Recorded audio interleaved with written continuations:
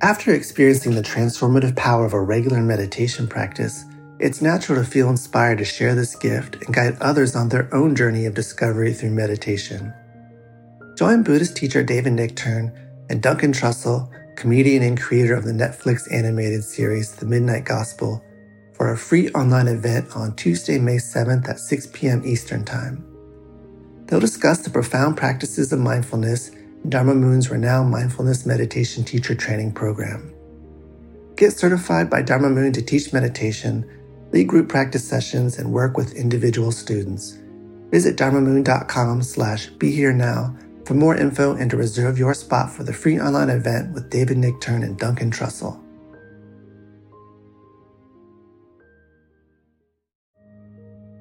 This show is sponsored by BetterHelp. What would you like to get off your chest? Are you holding on to secrets, fears, or frustrations? We all carry around different stressors, both big and small. Don't keep it all bottled up inside. Therapy is a safe space to get things off your chest and work through whatever is weighing you down. It's also a great way to learn to resolve conflict, change negative thought patterns, and more. If you're thinking of starting therapy, give BetterHelp a try. It's entirely online and designed to be convenient, flexible, and suited to your schedule. Get it off your chest with BetterHelp.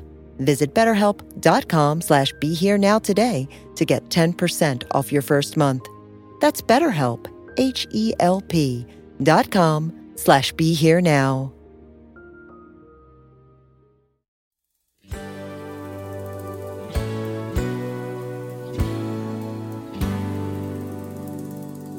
Welcome to the CSM podcast with David Nichtern. Creativity, spirituality, and making a buck. Blending spiritual and temporal realities, joining heaven and earth.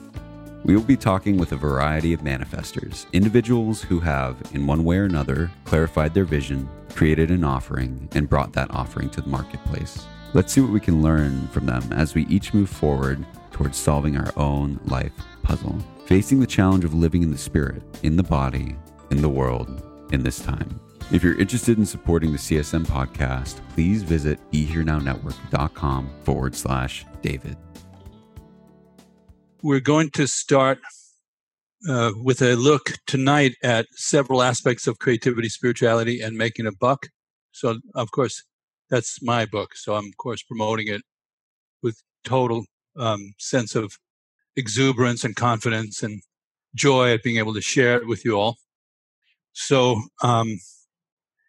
as you know, the main premise of the book is integrating these three dimensions of our lives. And might be especially relevant right now because some of us may be rethinking our creative output. And, thinking about how to keep practice going and creative, and also the livelihood piece.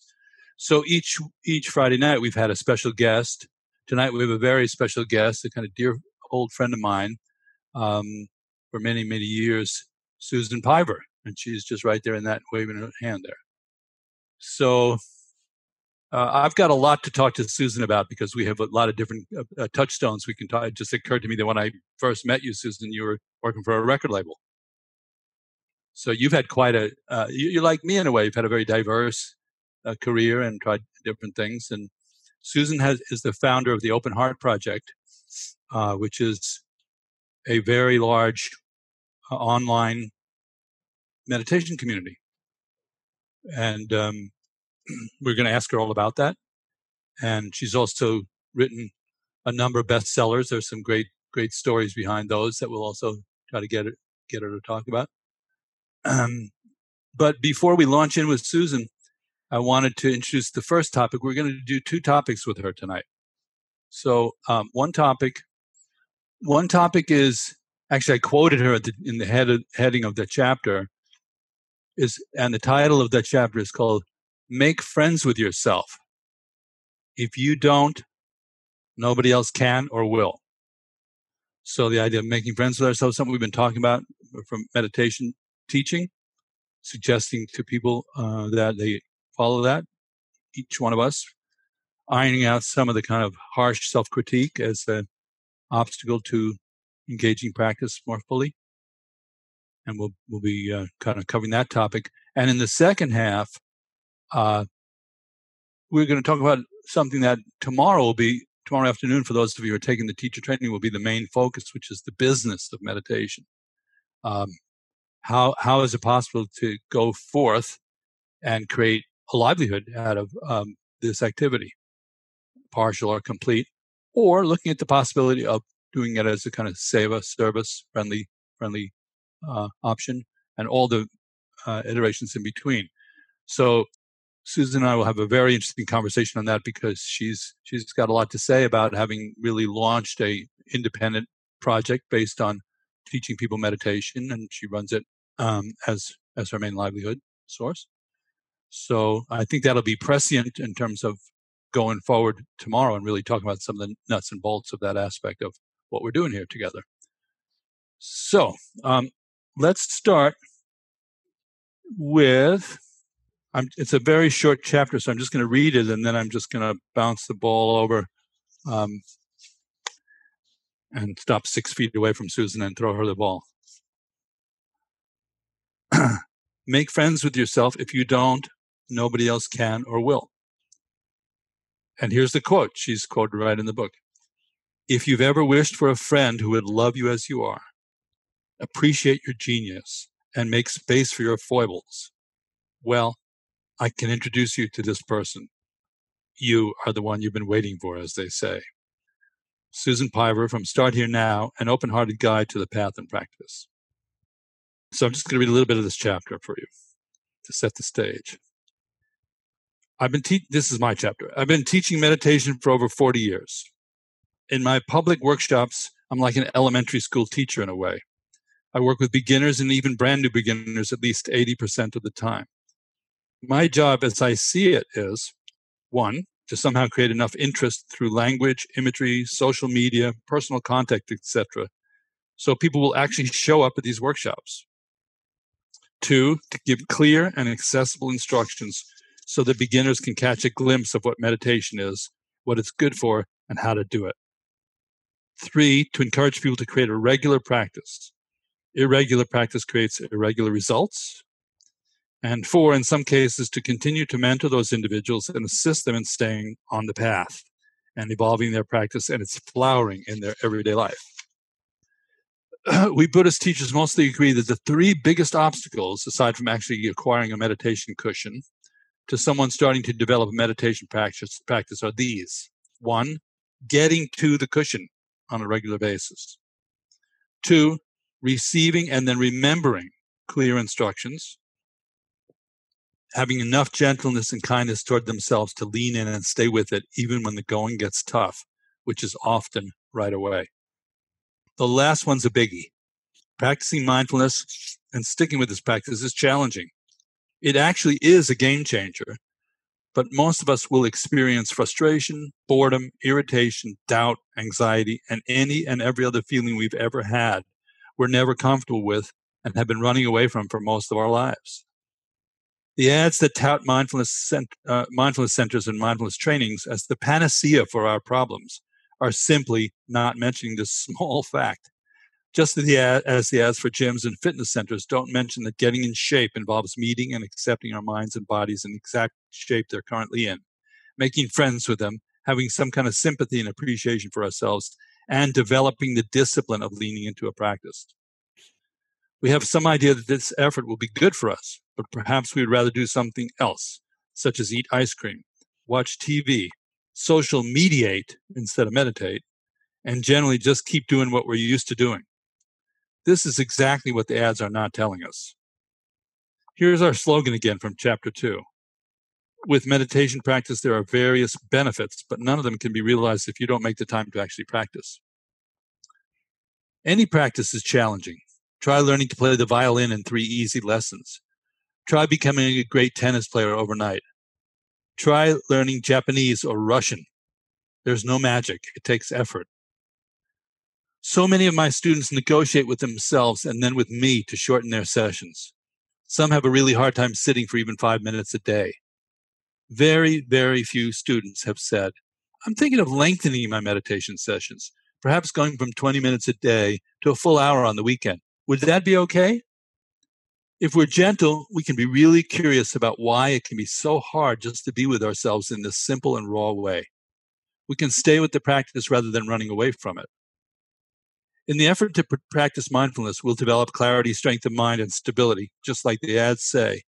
But we'll also have to face our own mind and heart without a whole lot of padding. The practice is so simple, and there we are, naked and wriggling. Meditation is a way to genuinely make friends with ourselves, warts and all, to develop ourselves as human beings. Too much ambition, too much aggression, too much agenda, and we'll find ourselves getting tighter and tighter. Instead, we can try to relax and treat ourselves kindly, which will be challenging for many of us. But as Trungpa Rinpoche often repeated, I can still hear his high-pitched Tibetan Oxonian accent. You can do it! And you can. Then in the workbook, it's very short. I'm just going to read this. The first part of the workbook on this chapter of making friends with yourself is 1. Have you noticed during your mindfulness practice any of the following obstacles? A, irritation. B, boredom. C, doubt. D, fatigue. E, resistance. 2, have you noticed any of the following positive qualities? A, tenderness. B, curiosity. C, appreciation of your life. D, gratitude. E, gentleness. F, fearlessness. A lessening of judgment and harsh self-criticism. If the answer is yes to anything on either of these lists, you're doing it right. Okay? So at this point, ladies and gentlemen, I'd like to formally introduce the wonderful, the glorious, the elegant, the brilliant Ms. Susan Piver from the Open Heart Project. Welcome, Suze. Thank you. That was the best introduction ever. Thank you. I'm glad to be here. Yeah. Well, everybody's, I think, happy to meet you and have, we called people who are coming in on these programs manifestors.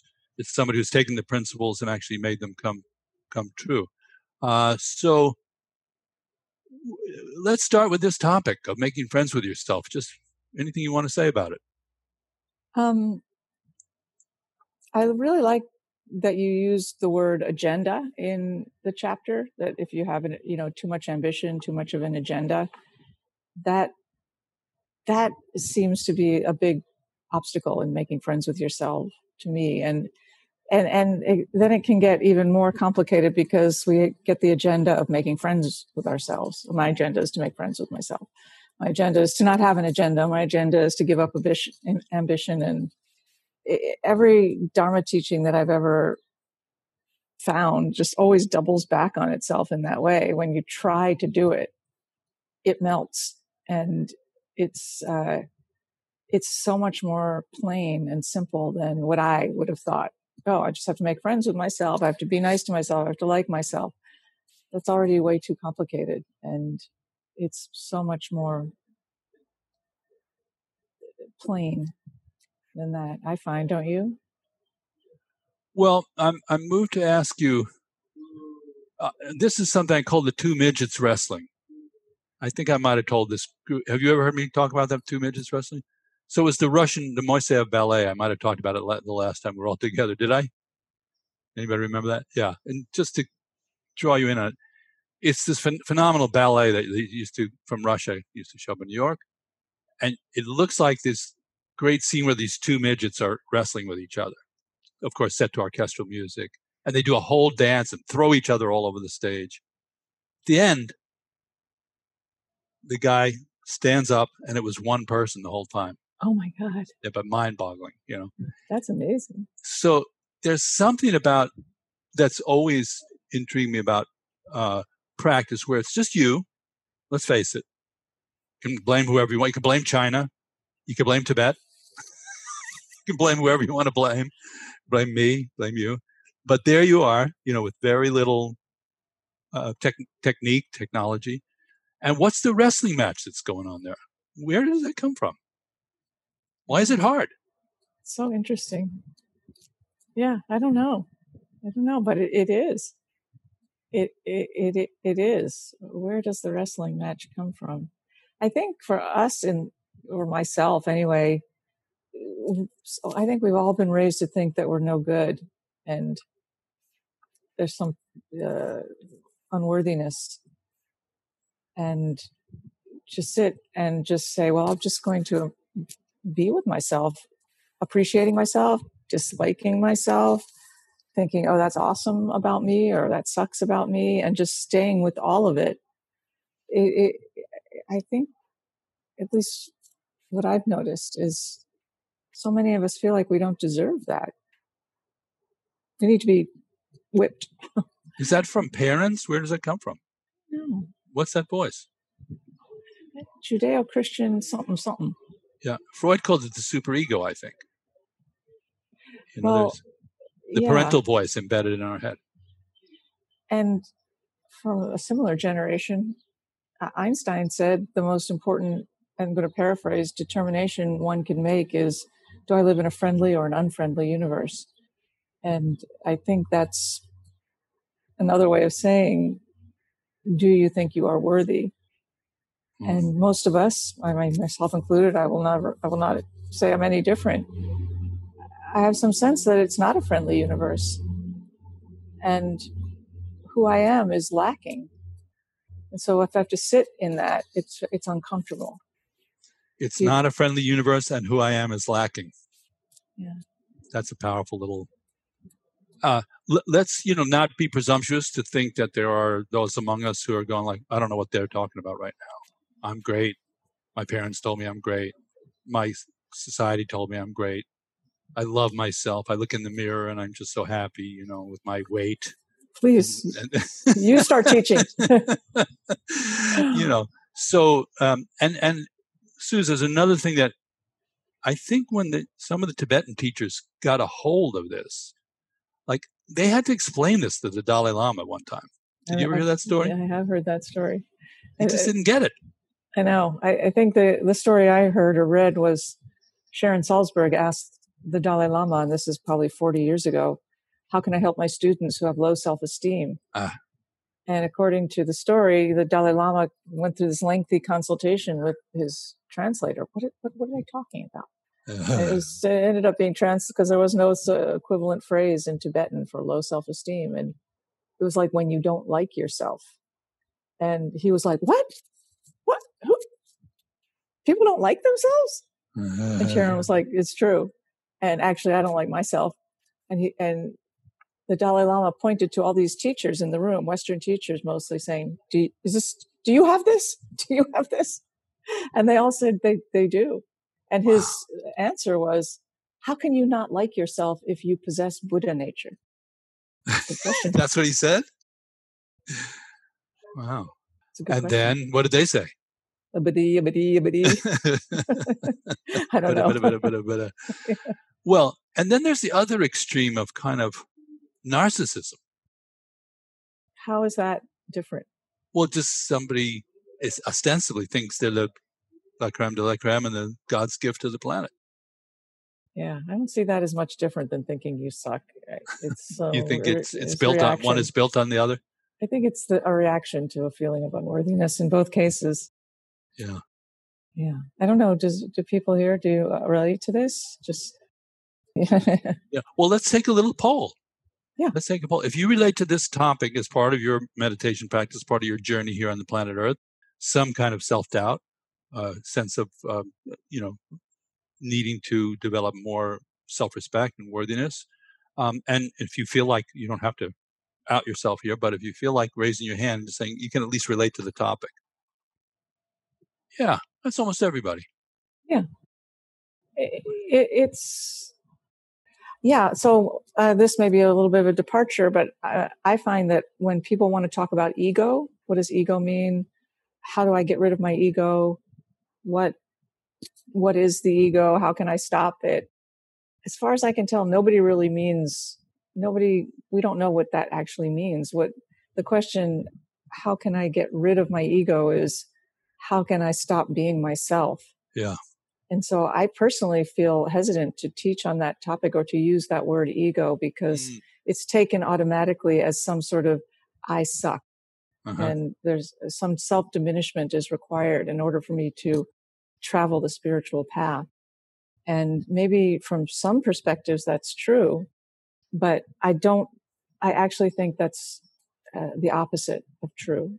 And in the practice, I notice in myself and students, we use it to diminish ourselves as a weapon. Like, you need to fix this, and meditating can help you fix it. So it's aggressive, and it's hard to stop weaponize. It's hard not to weaponize egolessness and meditation practice. How interesting. It is, I think. Yeah. So like some teachers talk about, very appropriately and accurately, others are more important than you. Yeah. And I can see what that means, the logic of that. Yeah. But there's this corollary that I can't imagine was included in the original teaching, which is others are more important than you, and you have no importance at all. In fact, it'd be better if you weren't here. You can see how it could easily be taken that way. Oh, absolutely. But I can't imagine that the original teaching intended that. Well, it's interesting because there are teachings like in the metta practice where you do send the kindness to yourself and the love. That goes right back to the time of Buddha.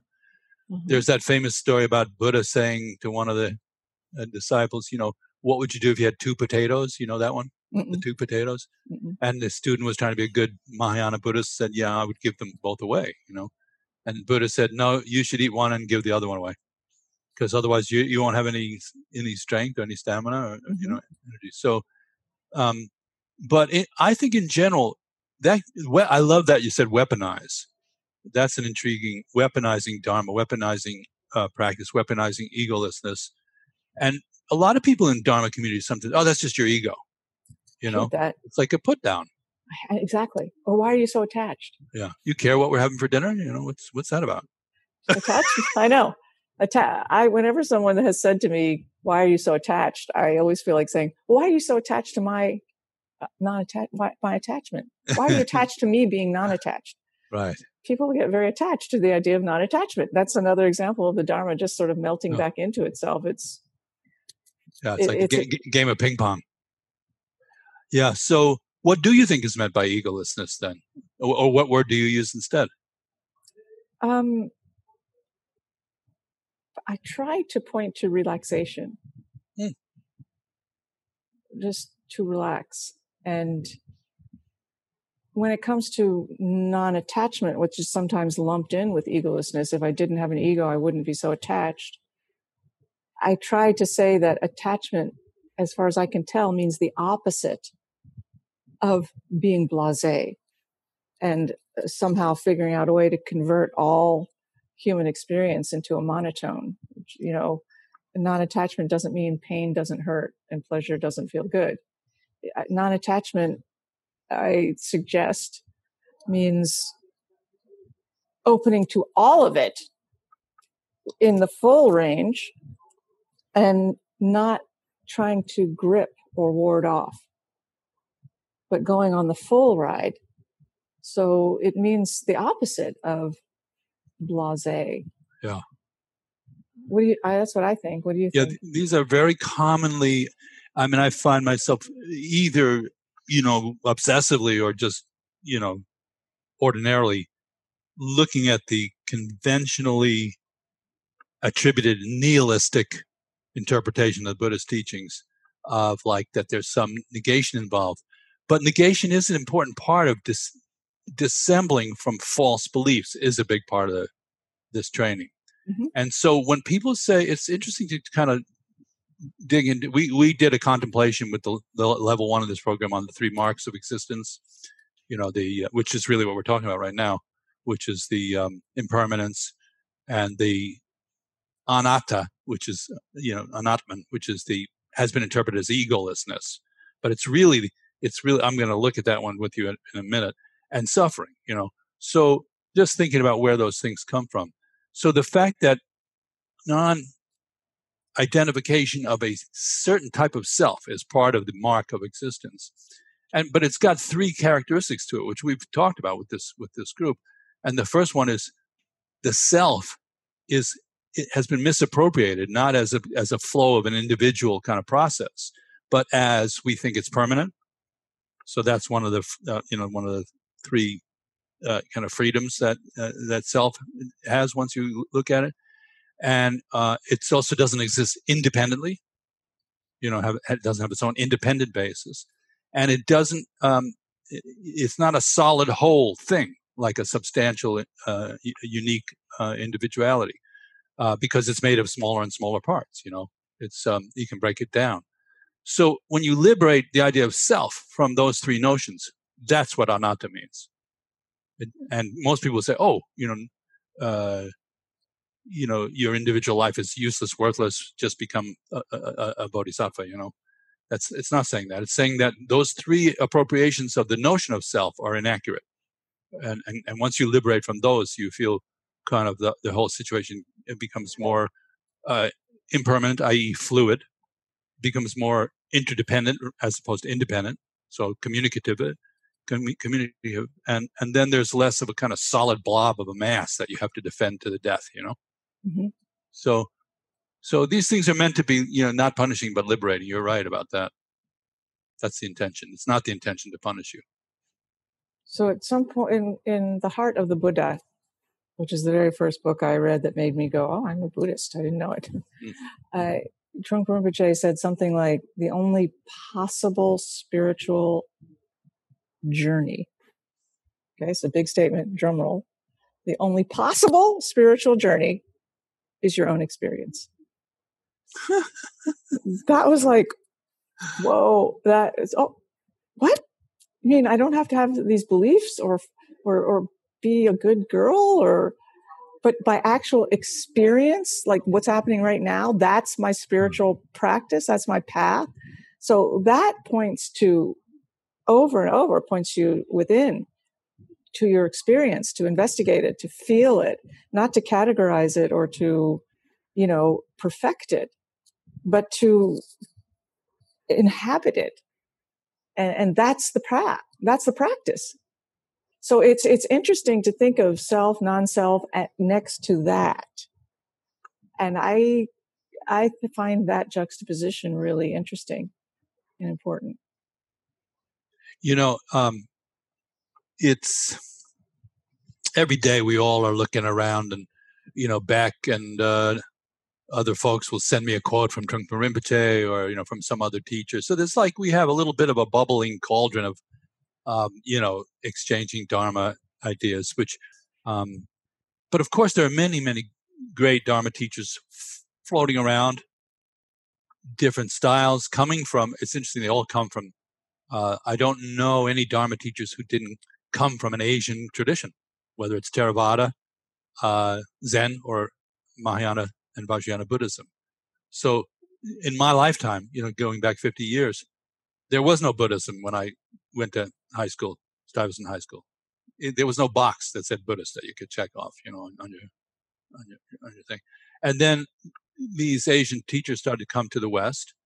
I think there was what we call in music a mashup. They were trying to figure out our culture. We're trying to figure out their culture. It's still going on to some extent. So there are many of these teachers around, and there's one of the beautiful things was there was the first generation of those great Tibetan teachers, which is it was like being in Memphis during Motown. It was. That was Detroit. Detroit. Sorry. Yeah. That's okay. Yeah. Now there's second generation well-trained Tibetan teachers. So I looked at Mingyur Rinpoche. Have you all heard of Mingyur Rinpoche? He's a very interesting teacher. I thought maybe I could send somebody he's got a very well-organized online presence. And he gave a very advanced instruction in this little 3-minute video related to Dzogchen teachings, which are the most advanced teachings. He said his father was his father was Tulku Ujin, who was one of the great masters of the 20th century. And when he was a kid, Mingyur Rinpoche said he went and sat and tried to impress his father. Look, I know how to meditate, man. I don't know if he's 8 or 12, whatever. And he's sitting there like that. And his father looks up and says, "What are you doing?" And he says, And he says, are you meditating? He says, yes, I am. And then his father says, well, meditation is fake and the techniques are all fake. There is no such thing. But I then wondered, do I want to send somebody who's just beginning on this journey? Is that the right teaching? It can be very good teaching if they didn't quit then, like run out of the room and go, okay, that's the master. He said it's fake. There's no such thing as meditation. It's all just a exercise, So I thought, well, yes, it's true. You could just relax any moment and do exactly what you're talking about, which is just relate to your experience, be with your life, be present, and let the rest, the agenda thing, fall away to a certain extent. Keep it as just a sort of practical thing. But so I'm asking you, Suze, what instruction would you give to your students? You have a lot of students who are looking at you as a guide. What instruction would I give them about meditation? Yeah. Do it. How though? You mean, how do you meditate? Well, you just said meditation was just engaging your life as it is. So what's the extra piece? No? Right, no. I heard it wrong? No. The spiritual journey, the spiritual path is your experience. Okay. But it is impossible to connect with without shamatha vipassana. Why couldn't you just have somebody like you say it and then you just connect with it? You just go on. Because I'm not a Buddha. Well, you're speaking the truth of the situation. You're repeating what Trungpa Rinpoche said, and you take it as the truth of the situation. And he said you could just do that. Well, if only hearing something once was enough, it would be so awesome. But it isn't. Well, so can you tell us how you personally and how you, as a teacher, how do you describe shamatha vipassana practice as the link to that journey that you're talking about, the journey without the goal part? What's the connection and how did you do it and how would you advise us to do it? Thank you for asking me these questions. They're fun. Good. Well, I would never say this is how you do it. I would say this is how you meditate. And now what have you found? Yeah. And it's important to bring in 3 aspects to keep your practice strong. They're called the 3 jewels. And you don't have to be a Buddhist to have the 3 jewels, but those are the 3 things that light the path, whether you are taking a formal refuge vow or not. So the first jewel is Buddha, which is taking refuge in your own wakefulness. And so when the second jewel is Dharma, which is connecting somehow to the path quality. And the third jewel is Sangha, community. And so if you want a good practice, a strong practice, a regular practice, you have to have all 3. Mm-hmm. Because at one time I was giving a talk and someone said, I had a lot of trouble being consistent with my meditation practice. Well, how can I be more consistent? And I'm like, wow, 95% of the people I've ever spoken to about meditation have asked that question or feel bad about being inconsistent. There's a very small percentage of people that don't have a problem with consistency. So for some reason, when she asked that, I was like, wait a minute. I'm not a mathematician, but I believe it's mathematically impossible for 95% of human beings to lack sufficient discipline to meditate. That can't be right. That just can't be right. There must be something else, some other reason. And so when I tried to figure out, well, why is it so hard to be consistent? I've realized we're only bringing in 1 jewel, Buddha, because every time you sit, you connect with your own wakefulness, whether you fall asleep or you have 0 thoughts or whatever you're doing, you are connecting with your own wakefulness, Buddha. But most of us stop there. Not here, of course. But then if you bring in some connection to the path quality that arises for you, not my path, but what starts to change within you? What do you notice? The things that you listed, Dave, in your list of, have you noticed tenderness? Have you noticed gratitude and so forth? That's your path. So contemplate those things, notice them, feel them. What does gratitude feel like? Why did it arise here and not there? And think about it. It's always good to read Dharma books and listen to teachings. Somehow bringing that into the practice helps ground it. But weirdly and disappointingly to myself, the most important jewel was the third one, Sangha. If we don't do this with others, it tends to dissipate. And I don't know why, but I've noticed it over and over again. And I'm sure you guys have noticed it too. You show up in Zoom, which doesn't exist, and Dave says, let's sit together, and you do it. And you're not going to go, I think I'm going to quit now. For whatever reason, you stay. And if you were to go on like a 7-day retreat or a 30-day retreat or a 1-year retreat, you would do it because all 3 jewels are there. Without that third jewel, we can do a lot of fumfing, as my mother would say. We can do a lot of running away. But it's the third jewel that is where the rubber meets the road. And it's not that we're even interacting with each other particularly, but it's seeing your faces and being together that makes it real or grounds it or keeps it consistent. So we can't always meditate in a group, but so if you have a strong connection to meditating by yourself, very important, and then also can meditate with others from time to time, that will help. So those 3, Buddha, Dharma, Sangha, we can bring in without having to formally be Buddhists, I don't think.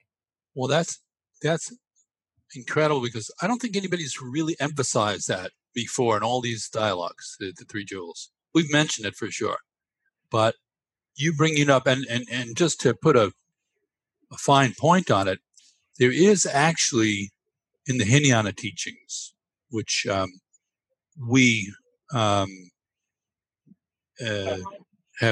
sort of talked about as the kind of foundation practices, personal liberation, is the goal. There's actually 2 yanas in the Hinayana. And one is called the Shravaka yana, and the other is the Pratyeka Buddha yana. Oh, right. So actually, and then there are 6 yanas in Vajrayana, and there's 1 big Mahayana, so that's 9 yana system. That's where, yeah. If you forget it, I'll tell you later. Okay. But it's actually a 9 yana system, the Tibetan Buddhist system, and Dzogchen or Mahati is the 9th yana. So that's like ultimate. It means great ultimate or nothing greater. So nothing beyond that. And the Shravaka yana is meaning you listen to the discourses and you're kind of basically digesting the kind of fundamental premises of the Dharma. But the Pratyeka Buddha yana is an interesting one because it's a dead end. It's the solitary realizer. Solitary realizer. And Rinpoche used to say they were called rhinoceros because, that's the nickname for them. No, because rhinoceri are apparently, not that I have ever met one, but they're not social animals. They don't herd. Oh, wow. Jonathan, you're shaking your head. Is that true? Do you know that to be true? Yeah, I've also been charged by one, and on a credit card, you mean, or no. And when you make a lot of noise and you jump up and down, they get afraid of the social interaction and they stop and bolt the other way, which is helpful when you're being charged by a rhinoceros. Is that what you did? That's Wow. Wow, I'm a rhinoceros. I didn't realize that. That's right, and it's a kind of a cul-de-sac, a little bit of a dead end in the practice. There's a certain level of realization and liberation, but what happens is they haven't completely had the extra penetration into the emptiness, the full emptiness of self and other, so that there's nobody left, and then that's where the compassion starts to become kind of 3-dimensional, and then you're in the Mahayana teachings. That's the Heart Sutra. So that's interesting that Sangha, and in Shambhala teachings in particular, that Sangha is everything: community, the civilization, the society. Mm-hmm. And we could easily say that if somebody achieved even a high degree of realization personally, but they couldn't really help or relate to community or relate to other practitioners, it's kind of a dead end. Mm-hmm. So a reason a situation like this works, and your Nuji Sanghas too, on Tuesday, all 3 jewels are there. There's a practice, There's a contemplation, there's some study of the path, and then there's each other.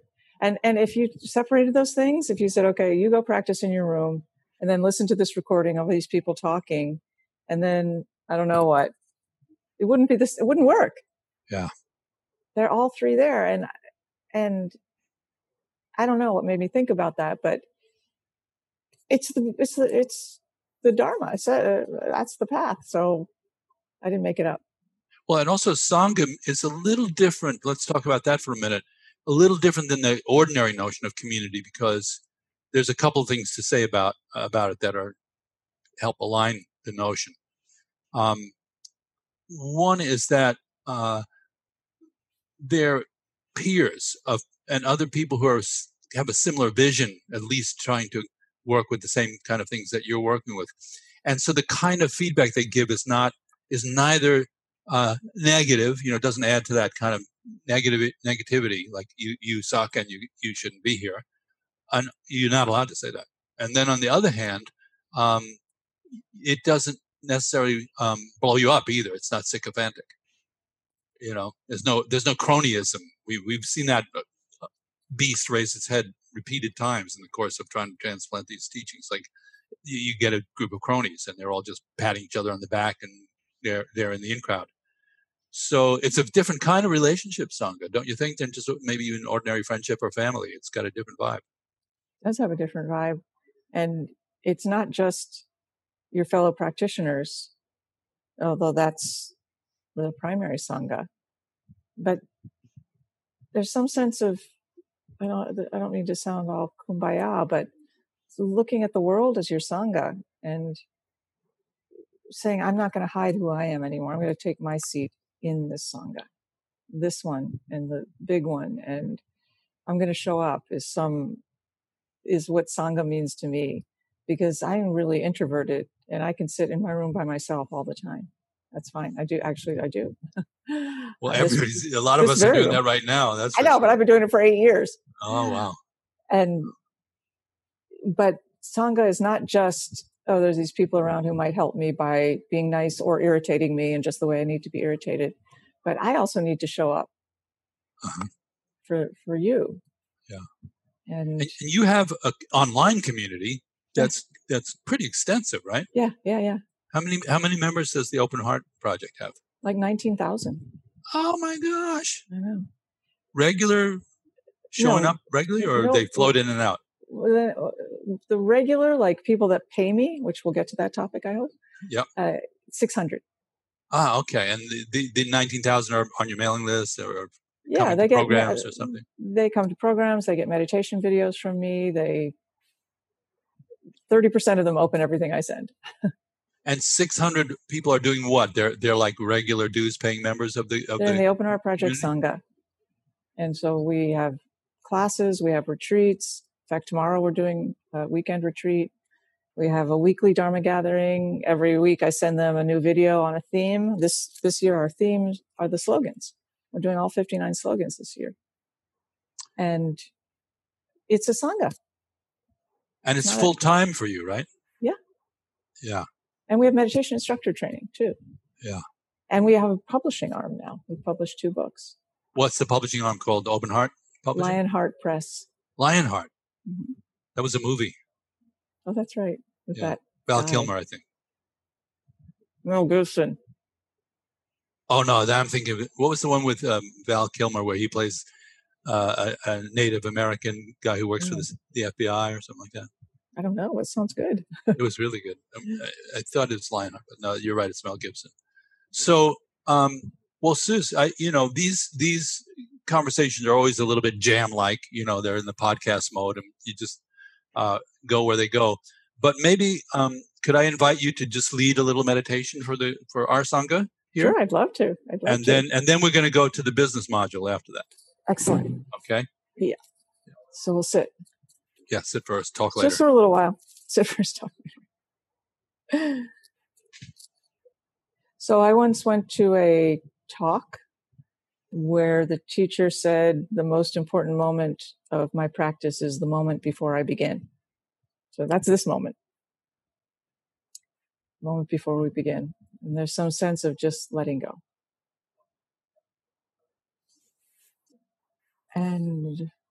establish your posture from the ground up.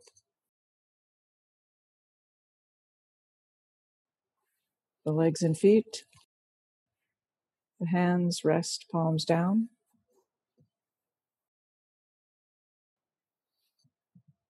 Sit up straight and let your front body soften a lot. Your belly, let there be a sense of spreading in the lower abdomen.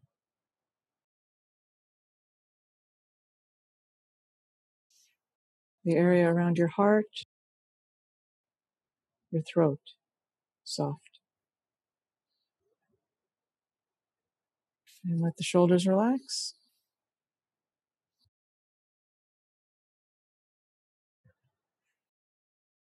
The chin is tucked a little bit. The back of the neck is long. My favorite part, the mouth is closed because you don't have to talk. And that is such a luxury to not have to say anything. So you can let all the muscles of speech relax and the inclination to speak. You can also relax. And there is no one in there talking, actually. So you can really fill with your own silence.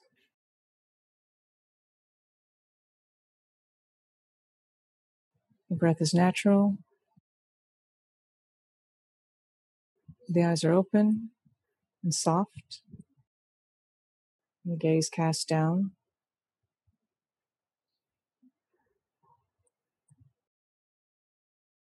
Let your attention rest on the breath, which means feel the body breathe.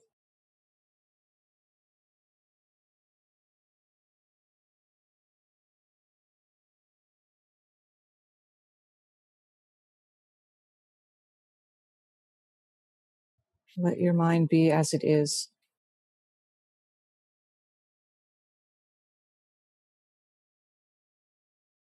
Most of your thoughts will come and go, no problem. If you notice you become fully absorbed in thought to the point where you've forgotten about your breath, notice that. Label it thinking. Let go gently. Come back gently and begin again.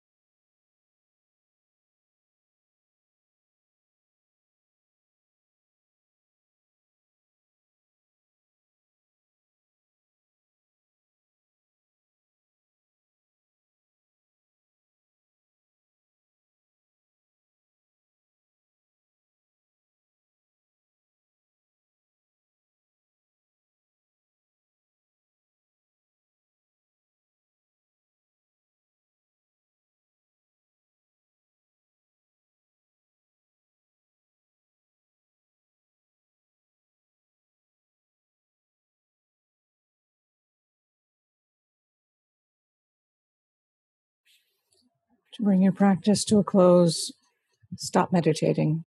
Just let the technique go. Thank you.